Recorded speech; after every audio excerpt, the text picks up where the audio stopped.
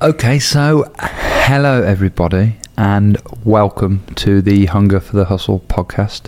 This is episode 135 and we are in New York City, and opposite me right now is a girl that up until 3 days ago we went to high school together, from Arthur Terry to NYC. Here we are, Jessika with a K.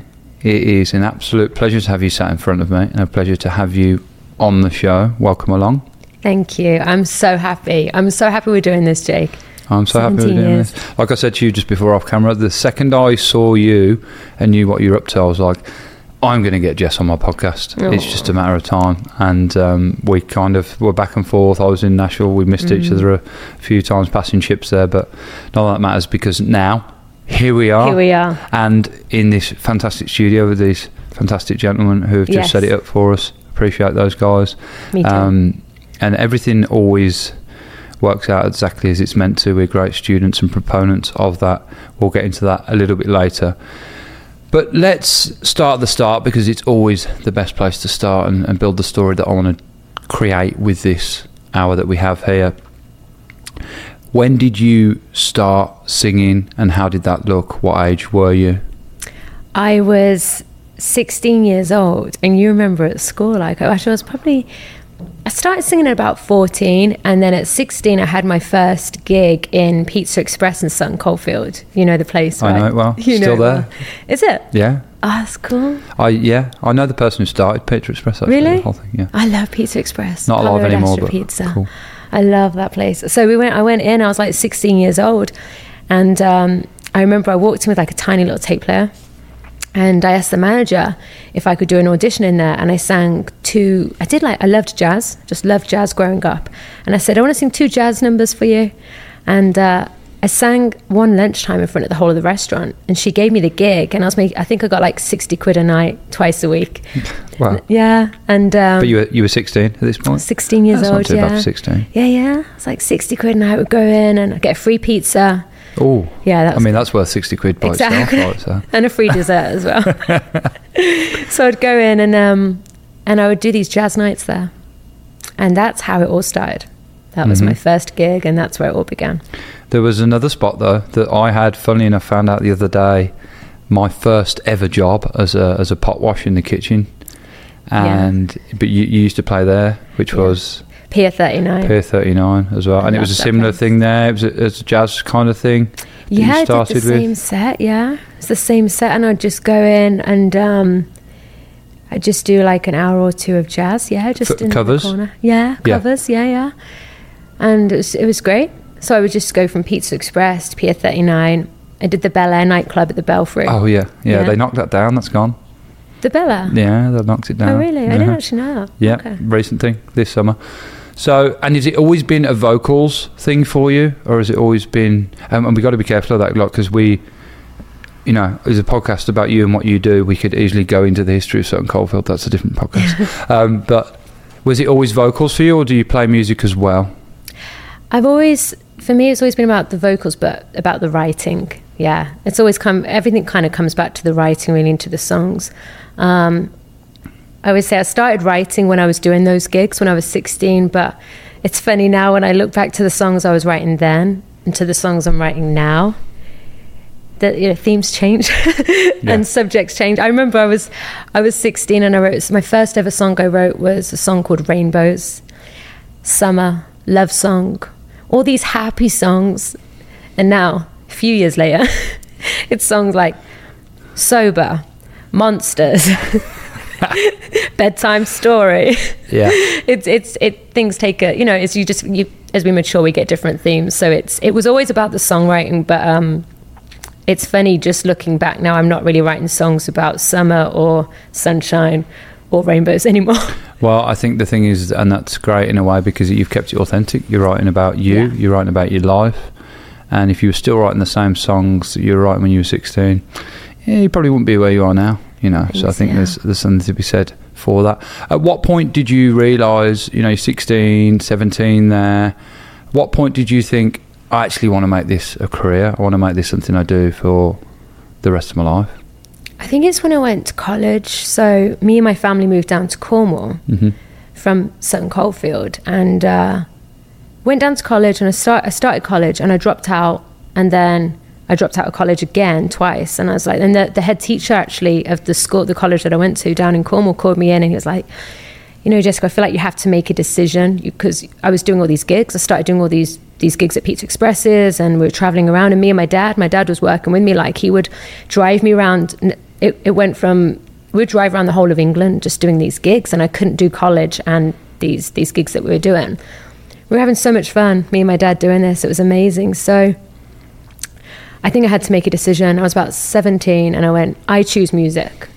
That's what I'm going to do. And then I moved to London to pursue it. And what age were you when you moved to London? 17? I was 17. I was 18. Yep. 18, 19, I think. I got this like tiny little place in Soho on Denmark Street, the most famous music street in London. And I will never forget it. I moved in, and it was this, I moved into this, it was just the apartment was like, there was like mice running around everywhere. There was rats in there. It was terrible. But honestly, the music I wrote in that apartment, I was just absolutely loving it. And I think at that age as well, you're pretty fearless. Yeah. It was terrible. It was a terrible situation. I remember thinking, oh my goodness, like what is this? And it was, but it was great. I wrote music, and from there, I went and got my first gig at Ronnie Scott's in London. Just walked in, I was like, I want a gig. They were like, okay, well, we need to book you. And I did the same thing. I sang a couple of songs for them, and did an evening there. And was were you still doing mostly jazz at this point? No, I started writing more then. So I was coming away from the jazz, yeah. So you're doing your own things? Yeah. What was the influence of the jazz? Was it a personal thing? Was there someone in your family that just played a lot of jazz, or did it come from somewhere else? I'd say my dad, yeah. Yeah. Yeah, nice. My dad has great taste in music, and we always listened to a lot of jazz growing up. It's great music. Yeah. It's very expressive, it's very emotive. It is. And it's it can convey a lot. It's very get up and go, isn't it, as well? Someone told me about some very good jazz clubs in New York City. Bluebirds, I think it was. I feel like every city in the world there's a jazz club called Bluebirds. Yeah. It's just kind of a thing. All right, so you're 17, you get your first gig. Was it Ronnie's? I was 18 here now. I went to London, did a gig at Ronnie Scott's, which was amazing, and Jazz After Dark in Soho too, and just started gigging. I gigged every single night, and then I just did not stop. And was this... Were you living good, living healthy at this point? Because I know there was a kind of some bad habits that started playing out here. You know, let's make no bones about it. You started drinking pretty heavily, right? Yeah, well, you know, I was on a scene where, it's funny, in London, I was doing these gigs every night, and I started on the Mayfair scene in London as well. I was singing in all the casinos, every single cigar room in London. And I loved it. I mean, it was very glamorous. Then things started getting like a glamorous lifestyle. I put my little dresses on. I'd be singing in these cigar rooms, you know, for all these gentlemen every night. And I loved it. I had a lot of fun. But I burnt myself out. I mean, I used to drink a lot of champagne. I sound like a real diva, but champagne was my favorite drink. I just always had this. Nothing wrong with that. Yeah. I mean, I feel like kind of when I say it, I'm like, oh yeah, I only drink champagne. It makes me sound like, all right. Well, no, I think if you're going to drink, you might as well drink nice stuff. Yeah. You know, if you have the option, if the ability is there. Yeah. But there's then also, so you were basically a product of the environment, would you say? I started drinking before my shows. I started drinking a lot of wine at my shows. Then I would drink after my shows. I wouldn't describe it as I had like a problem. However, I would say I think I had potential. Yeah. That's how I describe it. I didn't have a problem, but I definitely had potential to have a problem. And I was very aware of it. Drinking for me as well, unfortunately, it became... I'm nearly 3 years sober now in November. And drinking for me became a crutch. I have actually, and still have it now, although people might not believe it, I suffered from social anxiety. So I used to use drink as my best friend for all of these situations. Yeah, and it's one thing alcohol is very good for is lowering anxiety, and it is, as they call it, the social lubricant, the social oil. Yes, it's very good for those things. And would you say it was something that you used to calm your nerves before performing? Always. Yeah.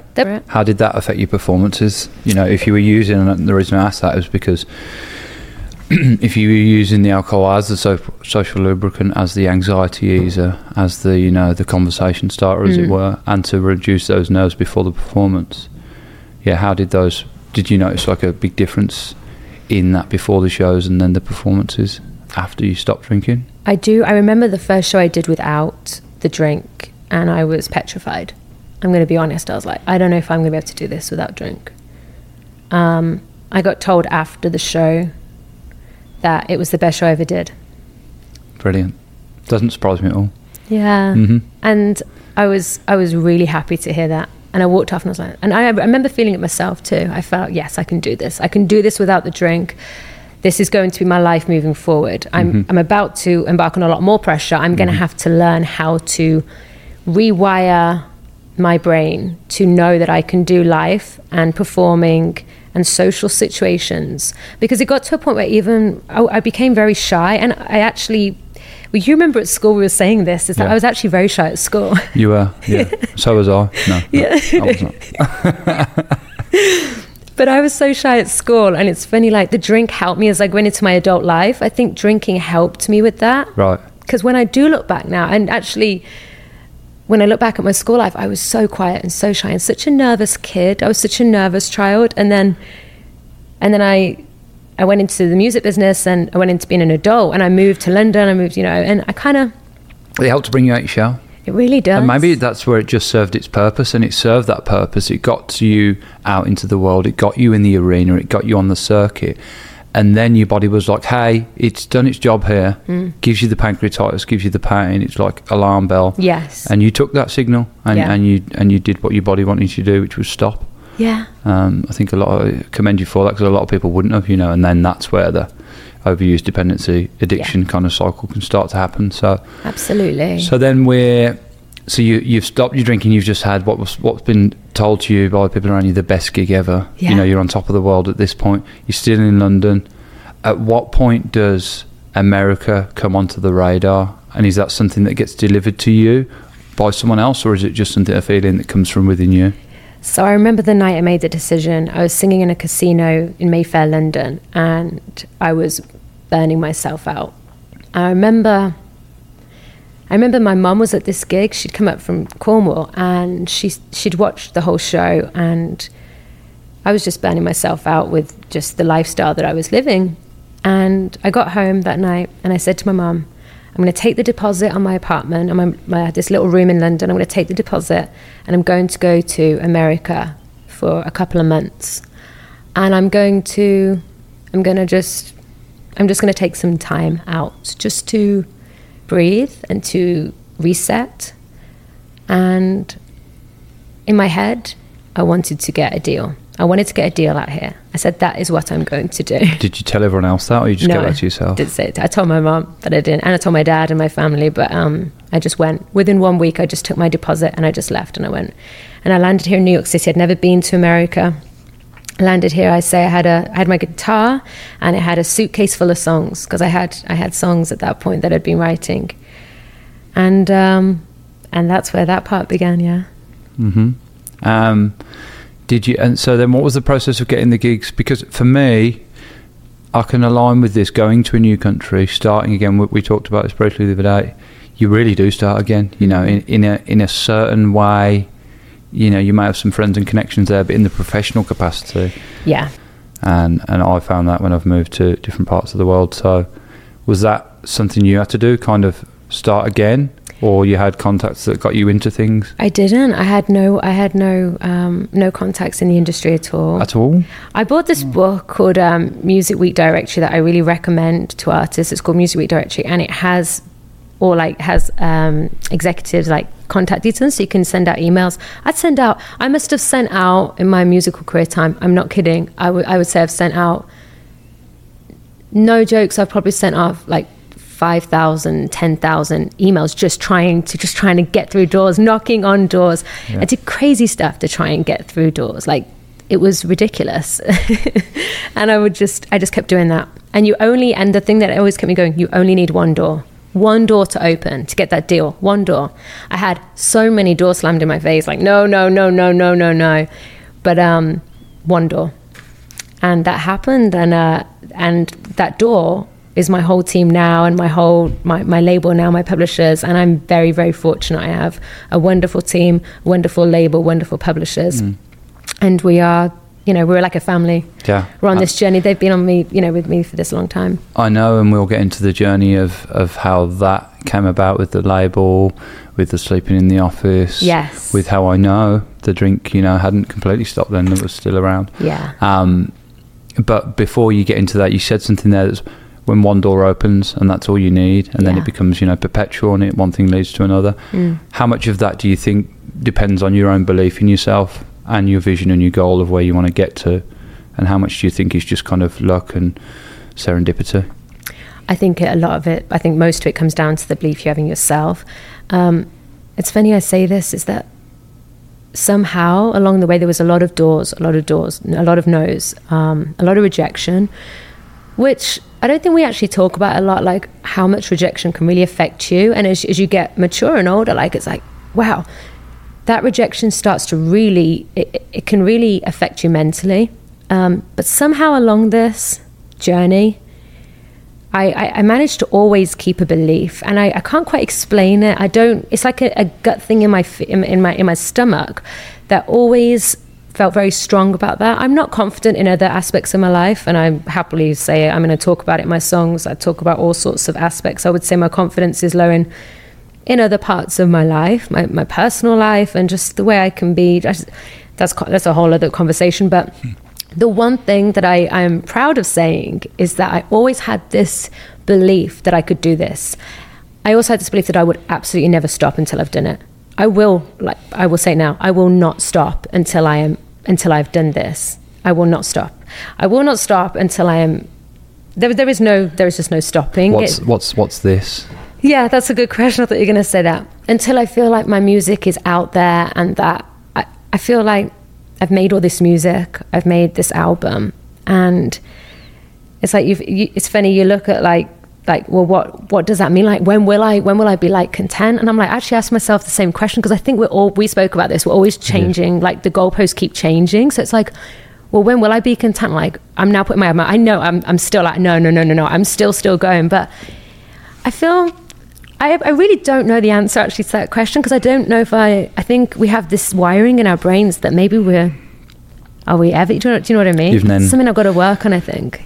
It's a really interesting like dual thing. It's like two sides of the same coin. You're like, I've arrived, I've got there, and that's great, and take some time to savour that, but then just of course like just keep going at the same time as well. And I think that it's good to savour those moments, but it's also good to enjoy the journey. But for me, like everything happens twice. Going to go in a bit philosophical here, but it does happen twice. Everything around us, this microphone I'm talking into, this table, everything that you look at, this chair I'm sat on, has happened twice. It happened once in someone's mind with the thought first, and then it manifested through thoughts and actions into the real world. So true. So it's like, for me, if you're a goal-setting individual like I know you are, when you've achieved that goal, I get this thing sometimes where it's like, I'm so glad I got here, but I knew it was always going to happen because I'd seen it that many times. It was just like I've watched the movie play out in front of me. Yes, yeah. And then sometimes I found in that you can lack gratefulness that it's happened. Yes. Do you know? Oh my goodness. Because you don't take any time to actually savour it and think, especially when you're living in a city like New York and everything happens at 1,000,000 miles an hour, or any other big city around the world. So I think you got to find yourself within that. Yeah. Somewhere between really grateful for everything that's happening around me. Yes. But keep moving on to the next goal. And I think that's how things like gratitude lists and taking time to write down your thoughts, or just have some quiet time for yourself each day, is really, really beneficial. I think it is important. I've started doing these gratitude lists now, which I do. I have them all over my walls, actually, my apartment. And they do help, because I think if you can take that approach, with it, then it's like when you look back to 10 years ago or something, or you look back to 5 years ago and you look, wow, if I imagine now that I'd be doing this, okay, wow, I'd be like so content. But somehow, like, I think just goalposts always keep changing. So you're always going to be like, no, I need the next best thing. I need it. And I think with myself is I always want to be, I'm my own worst critic for this.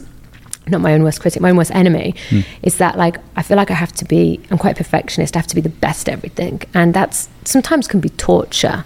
I think a lot of creatives are. We all are. Like, I have to be doing my best. I have to know that I'm in the best absolute possible place for this to happen. And it's good. It's very, very good, because that's why this will happen. That's absolutely why I need to keep that mindset. But I also have to be, I think, a bit gentler to my mind in a way, and be like, okay, let's just think about actually what's going on. This is Well, the biggest enemy you'll ever meet in your life is yourself. Absolutely. So I think it always pays you dividends to be your own best friend.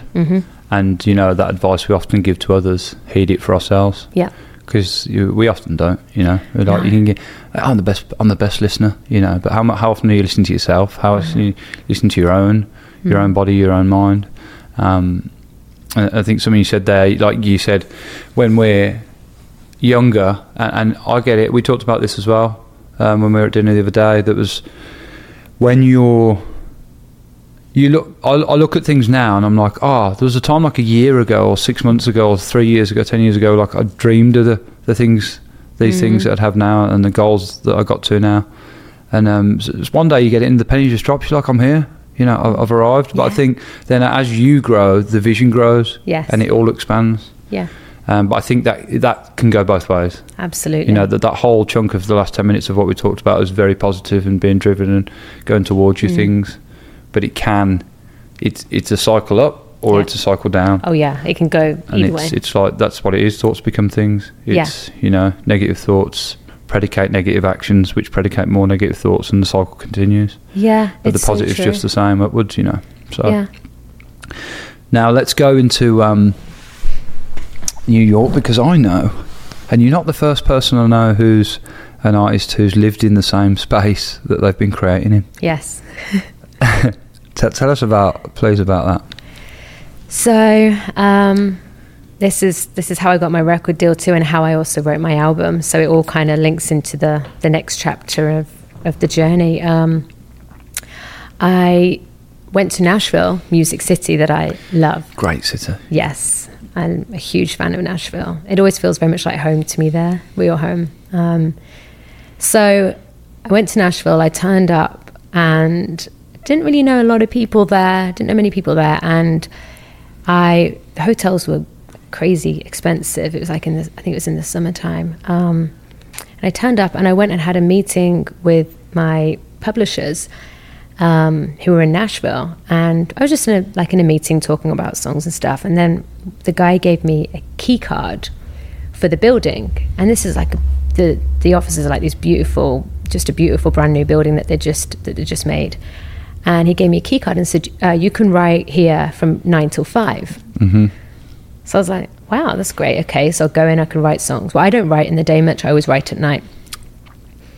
So I didn't have anywhere to go, and I remember that night I was like, wow, hotel's like, I haven't got anywhere to go. All I had was that one case still, my guitar.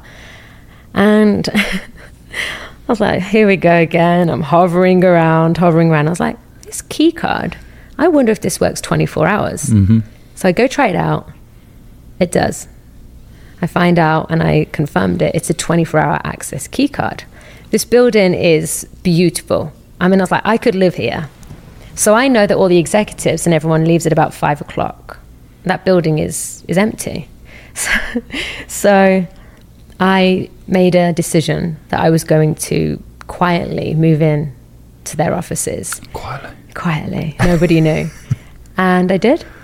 So I moved in. I remember the first night there, and it was a huge building. I was frightened. I was scared, but I was drinking at the time. I had my best friend drink, so I'd find all the alcohol in the executives' offices. I'd go in, I'd find the wine, and I'd crack open a bottle of wine, and I'd get through it.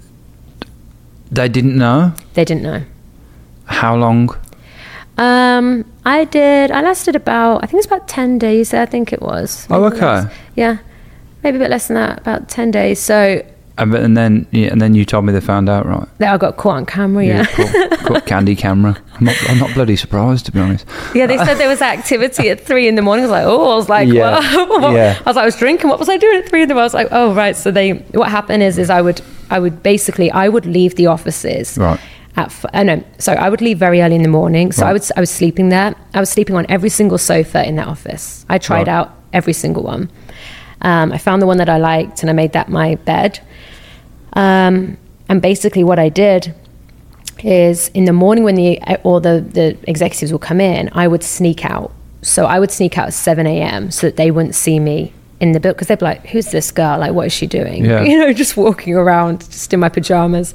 So what I did is I would sneak out, I'd hang around Nashville all day and then go back at about 6 p.m. at night when they'd all left. And then I'd start writing. I did not stop writing. I just wrote my way through it. I would open up a bottle of wine. I would just turn off all the lights and I'd stay up all night. And then I would have a couple of hours sleep and then leave again the next morning. And then, unfortunately, I got caught on camera and an email was generated around saying that I had to give the key card back. Got you. And so they'd already given you the deal at this point? No.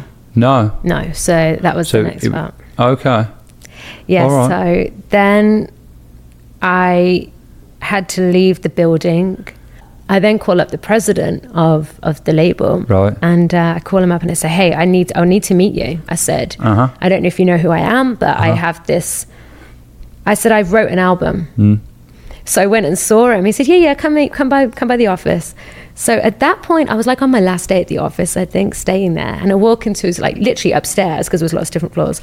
And I walk in, he was like, "So tell me about yourself." I was like, "Yeah, I'm Jessika." He was like, "And where do you live?" I was like, "Here."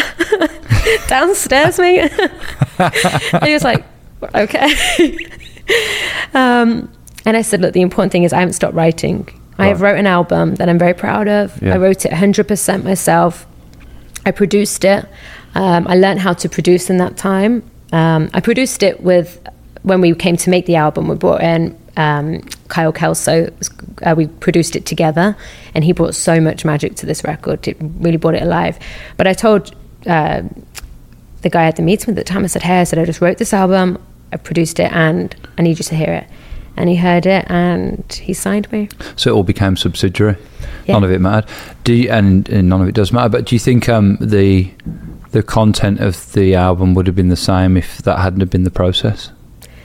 What do you mean if I hadn't? So what I'm saying is, would the things that you were writing about, the actual substance, the subjects, the substance of them, do you think that would have been the same, or do you think it would have been slightly different if you'd just gone maybe a more regular route? Like they give you I have no idea how this works. I guess they give you a house, they give you a hotel, and like, here's your creative space, go. No, I think I write better when my back's up against the wall. I'm one of those writers. Yeah. When my back's up against the wall and I'm under pressure and I'm feeling unsettled or somewhat troubled, and I described that time as it was a turbulent time for me. There was a few things that had gone on during that time that had unsettled me, and I was struggling. That's when I was drinking probably too much as well, and I basically I know in those moments that my therapy, my healing is to write.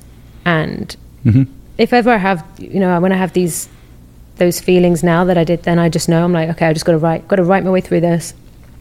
And I think that's how that. I was also feeling very, and I say this a lot, I think something that we all struggle with is loneliness. Yeah. And I've always struggled with that feeling. Do you think the alcohol helped with that?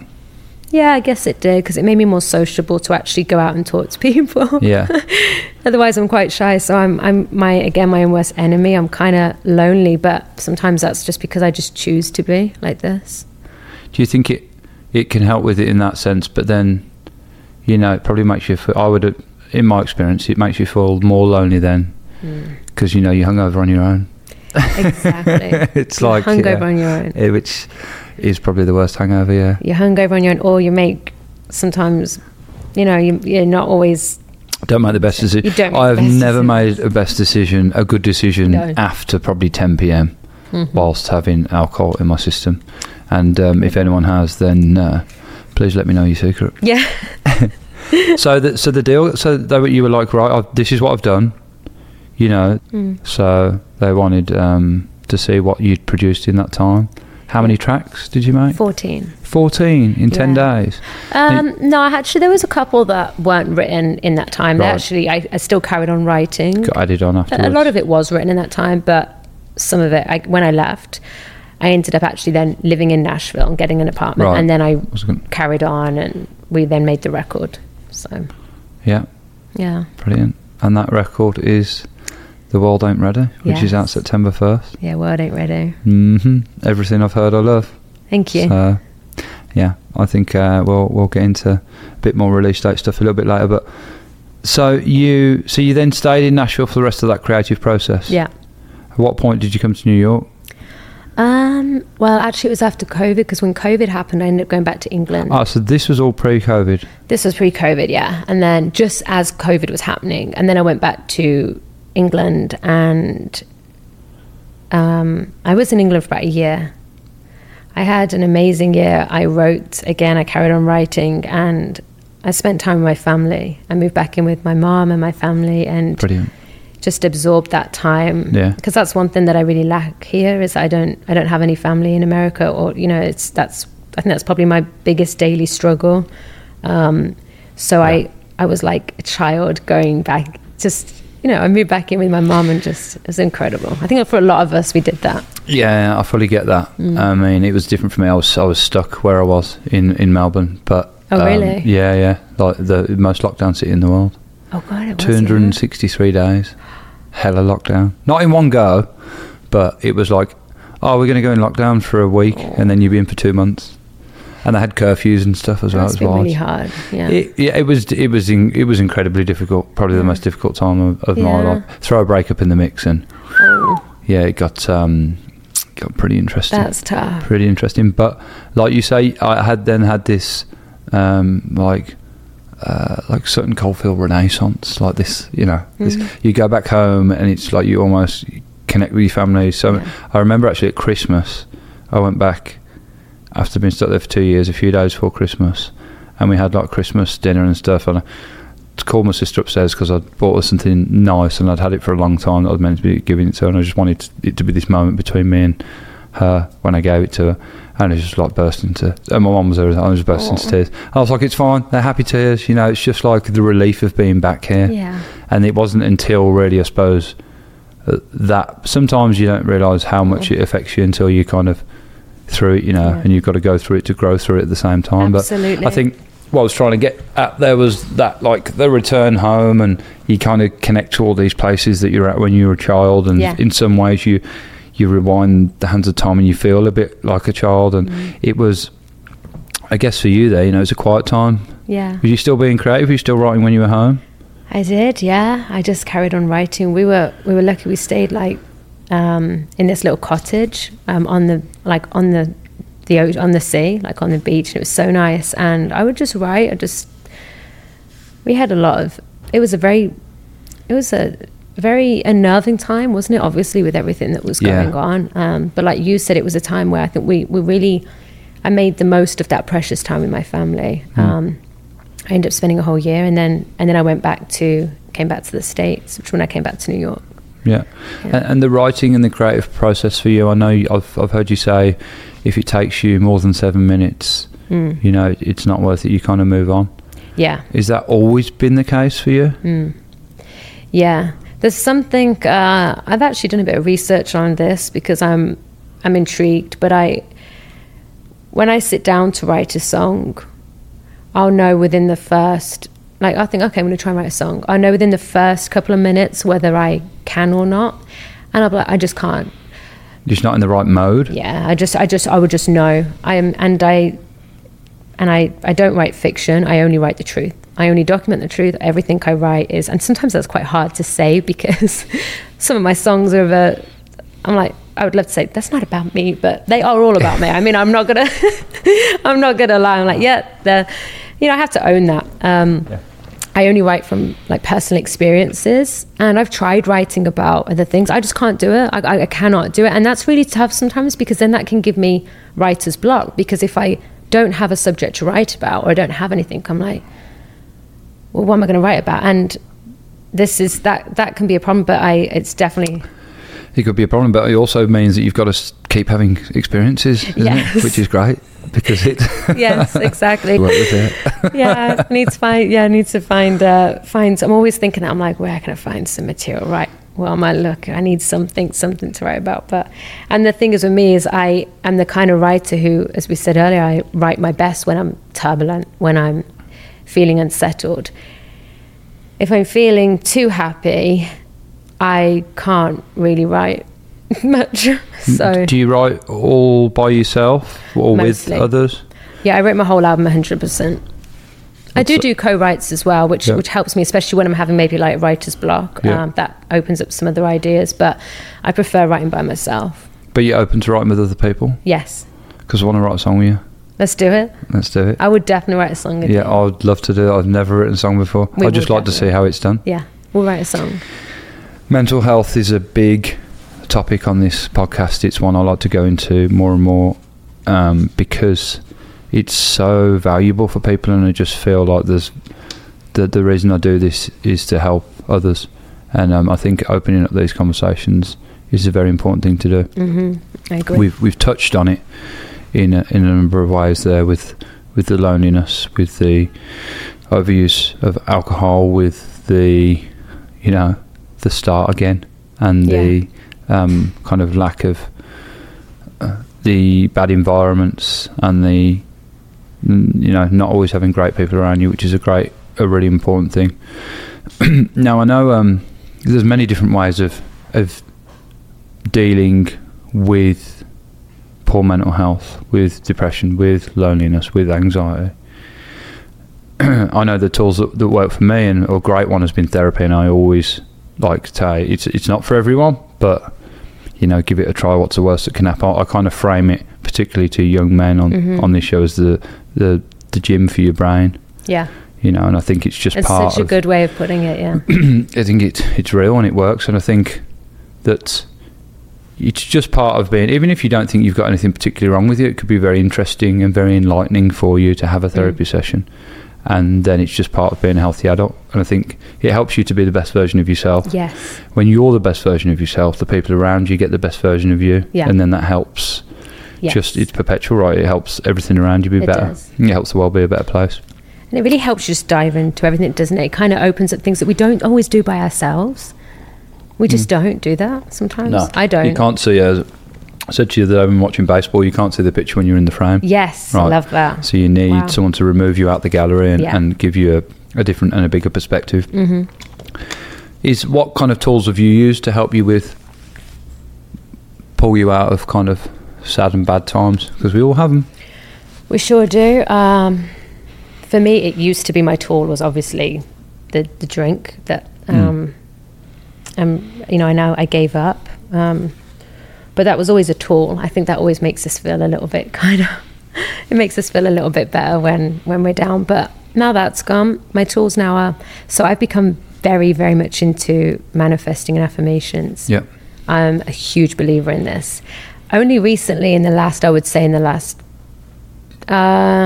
last year have I really got into this. I'm all about writing it down. So, for example, I think I told you this actually 2 mornings ago. I had the day that I saw you, actually, not that you created this thing, so it sounds bad, but when I had lunch with you and we went, and I said that morning I woke up and I was really struggling with anxiety. My heart was racing, I had palpitations, I was like, and then it starts to come up physically, when you're mentally feeling like that. And I couldn't work out why. I just was like, I'm just anxious, I was twitching, I could feel it, I just felt not good. Went for a walk and I couldn't shake it off. And I was like, okay, what am I going to do here? So I started doing my affirmations and my manifesting, and I just put on some music and I started writing everything down about what I'm wanting to happen, what I'm aiming to happen. And it helped me so much.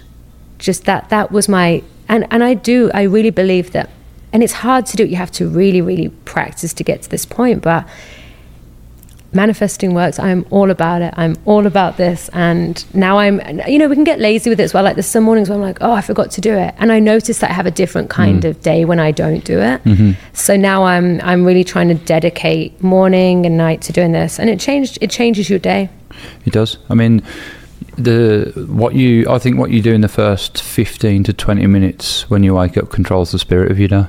Totally. And like a great example of that is, you bang some Madonna on in the shower in the morning. Whew, you're on a great day. Yes, you get some like Luther Vandross banging in the morning there.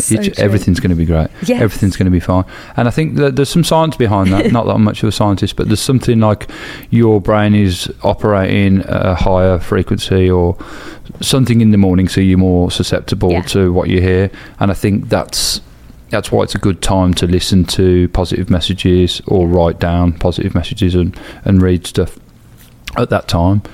Yeah. Rather than just like get a head start on the day before it gets a head start on you. I love that. And I couldn't agree more, because I used to, all my anxiety was always at like 5 a.m. in the morning, always 5 a.m. I don't know what it was. I would wake up on the dot at 5 a.m. and feel this, like I was just scared.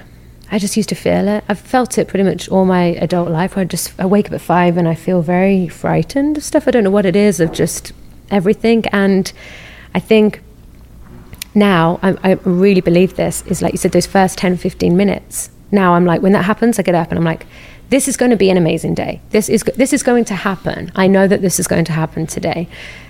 I'm going to have great news today.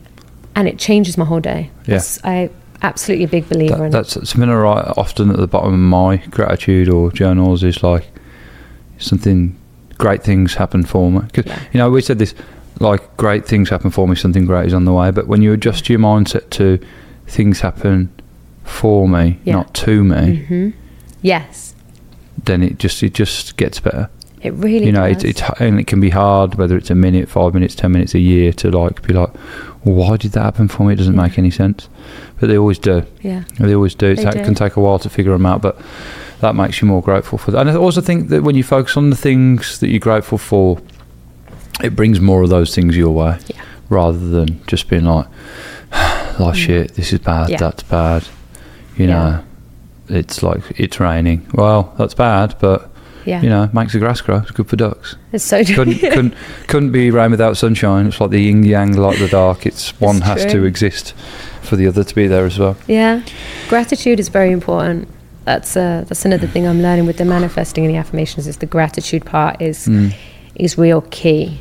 Yeah, that's things within self. So for these tools, but it'd be good to talk about the therapy end, because I know I've had quite a different. I mean, I've never fell in love with any of my therapists yet. I feel like I might be kind of looking forward to that. Might be fun. But you did. Well, everyone says I fell in love with him. I tried to seduce him. Okay. I don't know what's better. I'm not sure if they're the same. They're definitely not the same thing, actually, in my experience either. Trying to seduce someone doesn't mean that you fell in love with them. From him. No, I mean, that's the thing. People are like, did you fall in love with him? Well, I lasted 5 sessions with him. 5 sessions. So what happened is I was like, okay, so I have OCD. I have it quite bad at times. And at the moment, actually, touch wood, 3 times. That's my OCD, but 3 times. But my OCD can be pretty bad. So at one point last year, it got, actually the year before, it just wasn't great. So I went to therapy and found this wonderful therapist. And he, I will say this, was very professional and very wonderful. And there was nothing on his side. So I will say that it was all from me and my issues. But I remember he was a mature man, and he was very nice. He was older, and I kind of knew when I went into the first session. I thought, excuse me. I think I'm good. Coca-Cola's giving me bubbles. Sorry, it's not good. It's some other brand. Sorry, Jess, I really messed you up before that. No, don't worry, you're fine. He was a mature man, you were saying. He was a mature man. He was a nice older man. I was here in New York, so I'd sit in and walk in, and the first time I met him, I was like, huh. And I just... seen that look before. I was kind of like... I was sitting opposite, he was making notes, and I was like... and he'd say things to tell me about, your you know, what's your issues with? I said, I have OCD. And then we'd talk about men and stuff and how we just was go through all these things. And I was thinking, 5 sessions went on. The second session, I turned up. And I was like, I was looking forward to therapy, not because I was going through my issues, but because I really wanted to see this man. It was so funny. Right. And I was aware of it. I was like, what am I doing? Like, this is not good. No. Third session in, I turned up. I'd have like a little like red summer's dress on and little red heels. And I was like, I know what I'm doing. Do you think he knew what was going on? Yes. I think he knew. I thought would think so. You would think so. Yeah, I think it was very obvious. And by the end, so it went on, I could tell. Because he was saying things like, oh, you look very like dressed up today, Jessica. Like, right. And I was like, oh, I got a meeting afterwards. Yeah. I didn't. It was all fake. Yeah. So was it sex or companionship you were looking for? That's a really good question. Because actually I said to him at the end,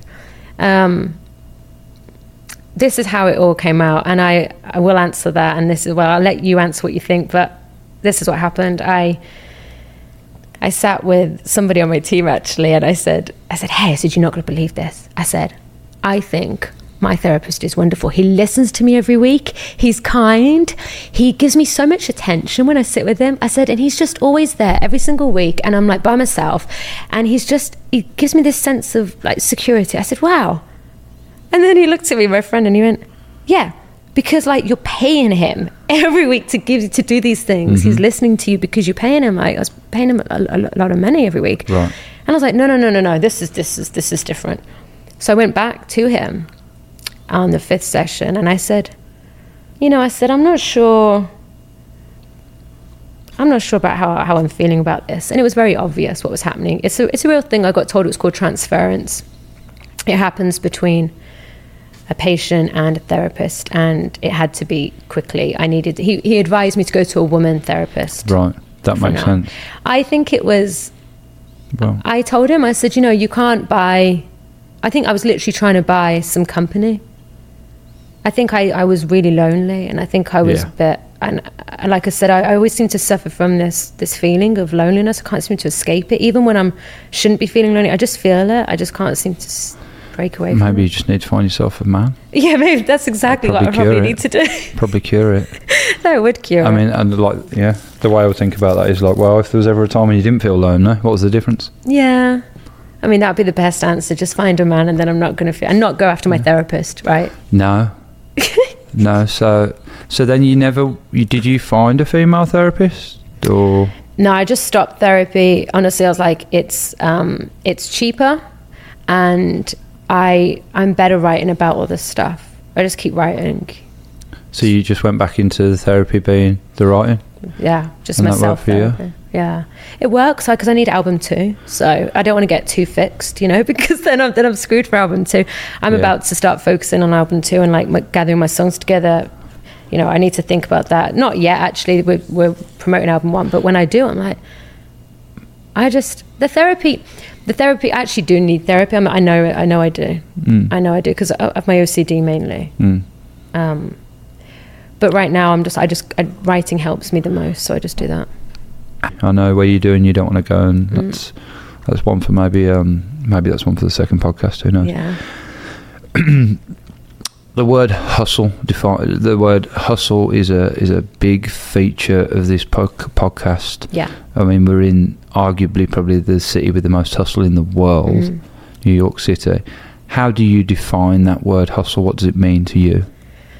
Hustle. It's actually one of my favourite words. Yes. Yeah. It's absolutely one of my favourite words. And I've done a lot of hustling. Yeah, making them thousands of phone calls, getting doors slammed. I must have sent 10,000 emails. I have done all sorts of silly stuff to try and just to get this show on the road. But I think it's all about hustling. To me means it's like you're in a boxing ring and you just keep going. You just keep fighting. You get down, you get back up again. And I always think, and I actually thank all those doors that were slammed, every single one of them. I really believe that makes you stronger because it makes you want to even prove even more. Like I can't bear being told no. I hate it. So because the nature of my character, I'm like, oh, okay, now I need to do even better. I have to win. I have to win. I have to win. And it can torture me, to be honest. I mean, it makes me literally unhappy. My head can make me terribly unhappy because I have this battle every single day that I have to be the best. I have to win. I am petrified of failing. But wait a minute, you are winning. Thank you. This is what I need to remind myself every day, because I have this like consuming this fear that cripples me. So I have to fuck your fears. Fuck your fears, exactly. Fuck your fears. And that's what the song's about. A lot of it is about, you know, being scared about failing. But sometimes I'm just like, I'm literally just, I'm doing better at it now. Like I will not put that out to the universe anyway. I will not. I know I just said it then, but I'm not putting it out there. I'm just kind of expressing how I have been. But I think the hustle thing is, when you're in that hustling mode, I'm better anyway because I'm in tough mode rather than. And I guess you might have kind of answered it there, but maybe to answer it in a more linear way, what drives your hunger for the hustle? I'll ask everyone that. Yeah, I'm going to rephrase it. What drives your hunger for the hustle, Jessika? Being told no. Every no takes you closer to a yes, right? So you know that and you keep going into it? I think if I'd been told no, I think what keeps me going, that hunger, is for them. I describe my songs as my babies. They are them, and I work just for them. It's just like, I'm like, oh, they have to have their glory, and for me, I feel very responsible for them. I feel very responsible for my babies, for my songs, and I would do anything I have to do to make sure this happens, anything. And I think having the rejection in the past, a lot of, as we do as artists, when you're on that creative journey, has just made me be like, no, I have to win for them. So then actually, if what you've just said is true, then OCD is your superpower, because you create the songs and then you feel responsible for them, and that responsibility helps you nurture them and bring them on and make them even better. So stand in your power, girl. That's incredible. No one's ever described it like that. Just observation. OCD is actually my superpower. Do you want to be my therapist? Am I going to try to seduce you? Maybe that's an off-camera discussion. I think. Move on. What do you think? He didn't say yes. He didn't say no. Yeah, I did. You're right. You're right. What if you walked up to you in the street, let's go 5 years ago, and you said to you, like, how this is what I want to do, how do I do it, how do I get into it? You know, think of anyone around the world that's listening to this at any point in the future, because, you know, it's on the internet, it's there forever. So let's give some advice to the young people in the world who want to get, particularly the girls out there who want to get into the music industry. I would say the first one is just stay true to who you are, because it's very, very easy to not actually. Just really stay true, because only you know. Like it's taken me some time, but I've become I'm confident in who I am as an artist and my music, and everything about that makes up about me as an artist is Jessika. And I think you just have to stay true to that. It's so important. Be authentic and just be unapologetically you. Second thing I would say is it's really, you have to just keep that kind of gut feeling of belief. I think that's the most important thing. It's I know, like, we say this lightly, but it really is just that. I think that's it. How can you expect anyone to believe in you if you don't believe in yourself? Yeah. It's a bit of an unfair thing to ask, right? Yeah. And in an effort to tie into what you said at the start, which is be yourself, be authentic, two are very closely connected. And I think if you keep heading, you can not do it. You can kind of pull the wool over for a bit, but then you are going to start feeling anxious. Then you are going to start feeling shitty because you're being fake, right? And it doesn't feel good. You can kind of get away with it for a while, but the tires start to fall off after a bit. Absolutely, you just have to just keep true to yourself and. So keep true to yourself, stay authentic, believe in yourself. Yeah. Anything else? Let's go on. The magic comes in threes, right? Yeah. If that's what it is, that's what it is. I would say there was probably more. There was probably a lot more, actually. I would say for the music stuff, it's all about the songs. It always comes down to the songs and down to the music. And I forget that sometimes as well. Like now I'm busy making, like I haven't always, like recently, I'm just learning just to really just believe in the songs, believe in the music, because it's always going to come down to that. So just believe in the music. And like I said, I've always spoke about those songs as my babies. So just believing in them and working hard for them. Like I said, I feel responsible for them. Yeah. I have to. I feel very responsible for them. How important do you think, I mean, it's a bit of a stupid question really, but the hard work's important as well. Oh yeah. Yeah, you have to work hard every single day. How many, this is a bit of a personal question, you don't have to answer, but how many hours do you work a day? I just don't feel like I stop. Because I feel like... No, that feels... Yeah. I just don't feel like I stop, but mentally. Mm-hmm. And I believe, and I've been told actually by therapists that I have an obsession with this. I actually did see another therapist after that, what happened to the therapist, and I wasn't happy with this new therapist because I understood, but he said that I have an obsession with my music. He said, you are obsessed, and it might not be healthy. And I sat there, I said, I'm not going to argue with you. I said, I'm totally obsessed. I have been since I set out at 16 years old to do this. I still am now. The obsession's actually getting more.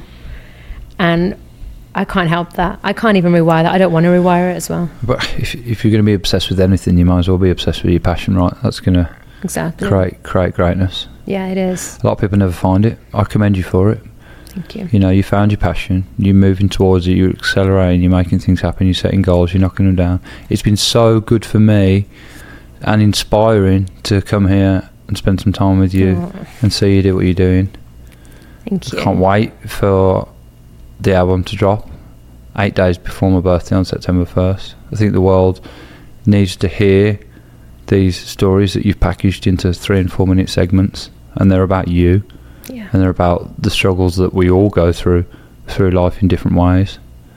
And I think it's, you know, you're just getting started. This is album number 1, and I look forward to sitting back here with you in 2 to 3 years' time when we're on who knows what album. Oh. And you've delivered all that value to the world, because that's what it's about, right? Thank you. That's what it's about. And that's what this podcast is about. This podcast is amazing. I mean, this is what I'm all about the hustle and all about positive thinking, and actually us reconnecting like this, and we're going to end up being best mates now. We're going to stay, new besties. Yeah, definitely. And it's funny how the universe has brought us together to do this, because everything you're doing, Jake, I'm all about it. Like you are incredible. Your energy is incredible. So I'm so happy we did this. I'll do what I can. I appreciate your kindness and your support. All right, I think we'll wrap it up there. Shout out to Threshold Studios in New York, Derek and Simon, the legends, the lads here who have set us up. This is a great spot if you're ever in New York. I know you use this place a lot. I use this place weekly, Threshold Studios in New York City. This place is amazing. It's a home for me here, because like I said, where I'm making my babies, this is where I am. And these guys are great. This is the place to be to make music here. Always important to have that creative space, and I've really enjoyed using it today. If people want to find you on socials, Jess, how will they do that? Instagram, I am Jessika. That's my website. It's Jessika Music with a K. Everything is Jessika with a K. But all over socials is just Jessika, yeah. And what was the website? My website just went live actually a couple of days ago. I think it's iamjessika.com. iamjessika.com. Yeah. Okay. This has been the Hunger for the Hustle podcast, and you have been wonderful. Thank you. Thank you for your time, Jess. I appreciate you. Thank you to all you folks who have been listening at home and around the world. If you've got some value from this, if you've enjoyed it, if you've liked it, please do me a favour and everyone else a favour and share it, because by doing that, you've done your little bit to help the world. Stay hungry, stay healthy, stay happy, and keep on hustling, folks. Yes.